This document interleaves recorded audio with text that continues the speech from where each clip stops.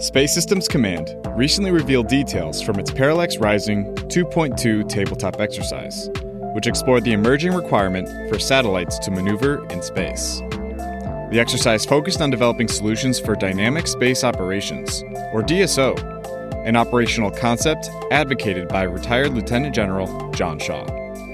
While the capacity to maneuver is not new as a warfighting concept, Parallax Rising 2.2 reflects how the Space Force is adjusting its operations based on an increasingly congested and hostile domain. Maneuvering in space, however, carries technically challenging and potentially compromising risks, but ensuring the resiliency of space-based capabilities are proving to be especially critical to enabling future joint force operations. Welcome to the Alera Edge, expert insights on space security. I'm your host, Scott King, and today's guest is retired Major General Brooke Leonard, partner at Alera Nova, the space consultancy. General Leonard previously served as the Deputy Command and Director of Operations for the Combined Joint Task Force Space Operations, as well as the Chief of Staff of Space Systems Command. Now, he's here to discuss Parallax Rising 2.2 and its role in facilitating the Space Force's objective for establishing dynamic space operations by 2026. Sir, welcome to the Alera Edge. Can you begin by defining dynamic space operations and why the Space Force is seeking to establish this capability?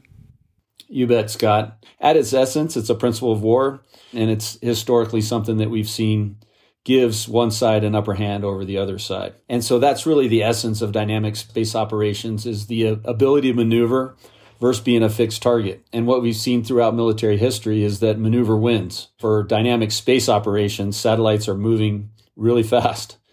But it's really what they maneuver in relationship to. Are they maneuvering differently in relationship to the Earth? Are they maneuvering differently towards two other satellites? And also, I would say it's not just an orbital concept. Dynamic space operations is a concept from bench stock all the way to orbit.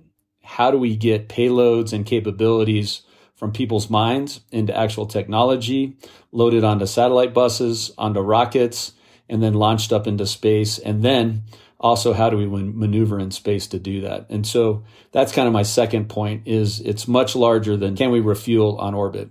And that brings me to kind of my third point, is that you can achieve dynamic space operations many different ways. When we talk about maneuver with regret, if you have an unlimited gas tank, you definitely can do that. And so that's definitely a part of dynamic space operations. But launching very quickly, launching from different platforms and different areas of the world, and being able to have a launch cadence that outmatches your enemy or your opponent is really important as well. So the importance, though, is starting to change the mindset, which then hopefully will drive the technology and, in my opinion, help us catch up a little bit and stay ahead of what's out there. Can you elaborate on what you mean by changing the mindset around dynamic operations in space? Yeah, Scott, that's a great question. The mindset change becomes this sort of decision about future regret. And so heretofore, we had satellites up on orbit. They don't necessarily have a lot of fuel. They're there in an orbit or in a certain position for a reason. And that's the way we've sort of designed our force structure.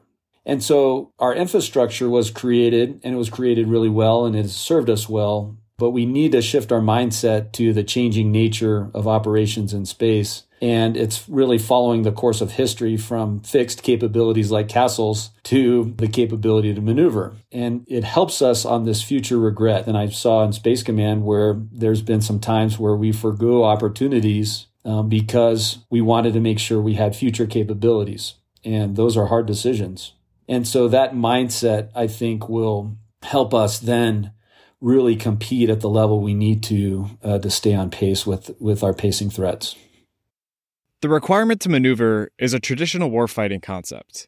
However, space is a new domain for the warfighter. So what are some theoretical scenarios that would require a satellite to maneuver in space, whether that be from a kinetic or a non-kinetic threat, or otherwise?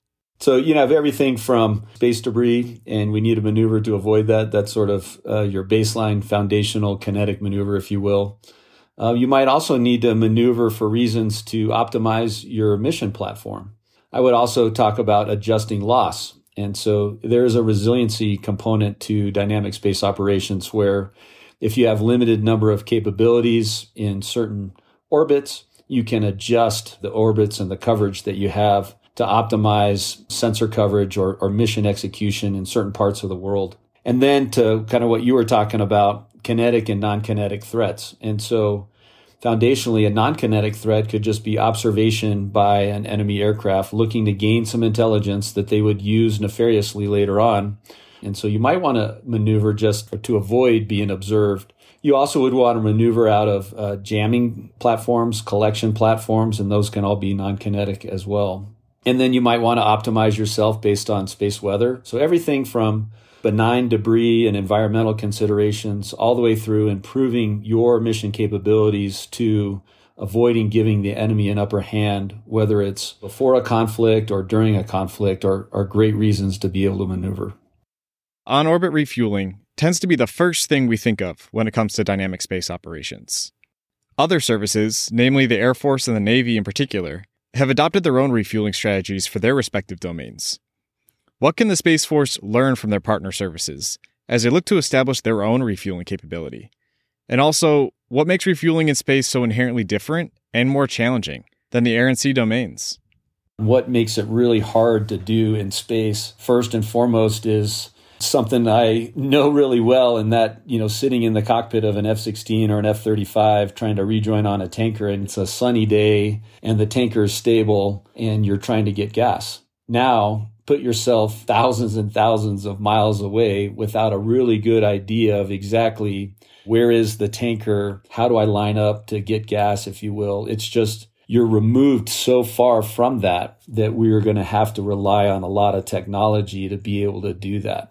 And then the other part is, it isn't just on orbit. So dynamic space operations, I think the real key to making our ability to go again from bench stock to on orbit is really standardization. Once we get to standardization and we're being able to optimize how we build buses, how we build the common power and everything that they need, and then integrate those into rockets, those things and that standardization, once we get to the commodities of that logistical infrastructure, we'll be able to solve the sort of ground to space part of dynamic space operations. I'd like to continue on this thought of why on-orbit refueling is such a critical component to fielding DSO capability. And if I could put another nuance on this, can you share other ways we can implement dynamic space operations aside from on-orbit refueling? The first part, why is it so critical, is it's not necessarily more critical than other things. It's just an important part of the entire picture. And you have to be able to dynamically maneuver on the forward edge. If we cannot refuel on orbit, we limit our power projection. And I think a really good sort of analogy is, how do we make it to the moon? And then how do we make it from the moon to Mars? And then from there on to, who knows where. You'll have to build that logistic infrastructure of being able to refuel and replenish as we go. And so that's why I think being able to refuel in space is so important.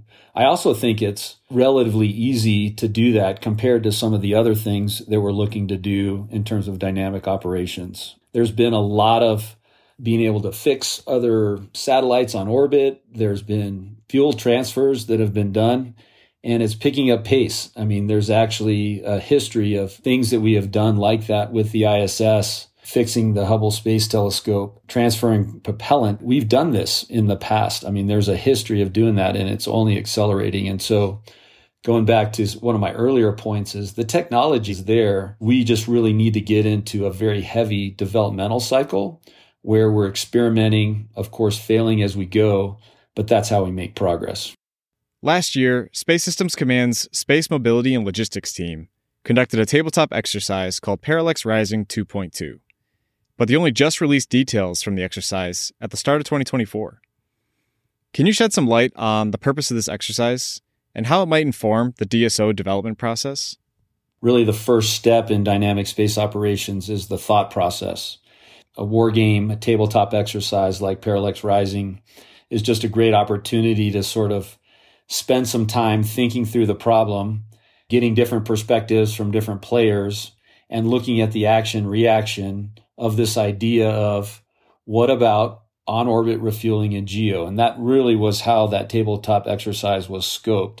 And they looked at the strategic, the operational, the tactical, and logistics complications. Being able to do that in a group and to be able to go through action reaction really helps the thoughts sort of unlock itself, and being able to build a picture of not only what's the realm of the possible, but how could it benefit us, and what are the higher returns on investment as we try to do this. What type of refueling do we want? How would we do it? Where would we put our tankers? How would we store propellant? What kind of propellant would we store? How often would we refuel? How would we work through just the mindset of like we've done in the Air Force, of where to put tankers, how much gas do they offload, how much time does it take, and just really the details and inner workings of that. And then seeing it play out in a scenario can be really helpful. And then that starts to inform what sort of technology do they need to develop. And that thinking really allows you to accelerate that growth process and really is starting to kickstart where we need to go with dynamic space operations. Thank you, sir. And then it seems there were executives from the commercial industry that also took part in this exercise. Why is it important to include these industry partners this early in the development process for DSO capability? It's great to have people like that thinking through the problem, because you just bring a lot more people and resources to bear. You also bring different mindsets. Air Force, Space Force, all the services, when they think of dynamic space operations, they have effectiveness as the end in mind, where a commercial perspective might have efficiency as an end in mind. And really working through effectiveness and efficiency, because if either one of those goes to zero, you have zero in terms of your capability. It's really important to look at it from both perspectives. So the military does need to be efficient, and commercial companies do need to be effective. And so those are really kind of two mindsets that, when you can bring those together in a tabletop exercise such as this, really helps. How does dynamic space operations relate to the other DoD missions? Can DSO capability facilitate success in other mission areas across the Department of Defense? As an Air Force guy, I saw how air unlocked really the capabilities across other domains on the land and the sea. I would just sort of do one more to say space is unlocking every domain. And so if space is fixed and non-maneuverable, now it becomes an incredible albatross around the joint force, because it's fixed and it's easily targeted, but it's super critical. And really, both those things are equal bad, if you will. On the opposite side, if space, being such a critical enabler, can maneuver and has the capability to execute dynamically, then that just unlocks even more maneuver and more agility across the joint force. And so really, to get to the bottom line of your question, it's because space is so critical that it's so critical that space is able to maneuver. And sir, what role can AleraNova have in facilitating interactions between the Space Force and its industry partners, particularly as it relates to fielding dynamic space operations capability? AleraNova, first and foremost, understands the environment of where space was and where space needs to go. And then the key part is AleraNova knows how to get them there, from both a mechanical perspective and our advisors' understanding of the technology, to the organizational and relational components of getting things done. And then last thing I would add is mentally. We have the ability across our staff and the way we team with each other to be able to see around the corner, to be able to understand the needs that are out there, and to be able to forecast and project what it takes to get there. And I would say to get there before the competition does. And so on the military side, helping the United States Space Force and other organizations to be able to stay ahead of the pacing challenges, to be able to help commercial companies stay ahead of their competitors. AleraNova is uniquely positioned in all those ways to be able to help.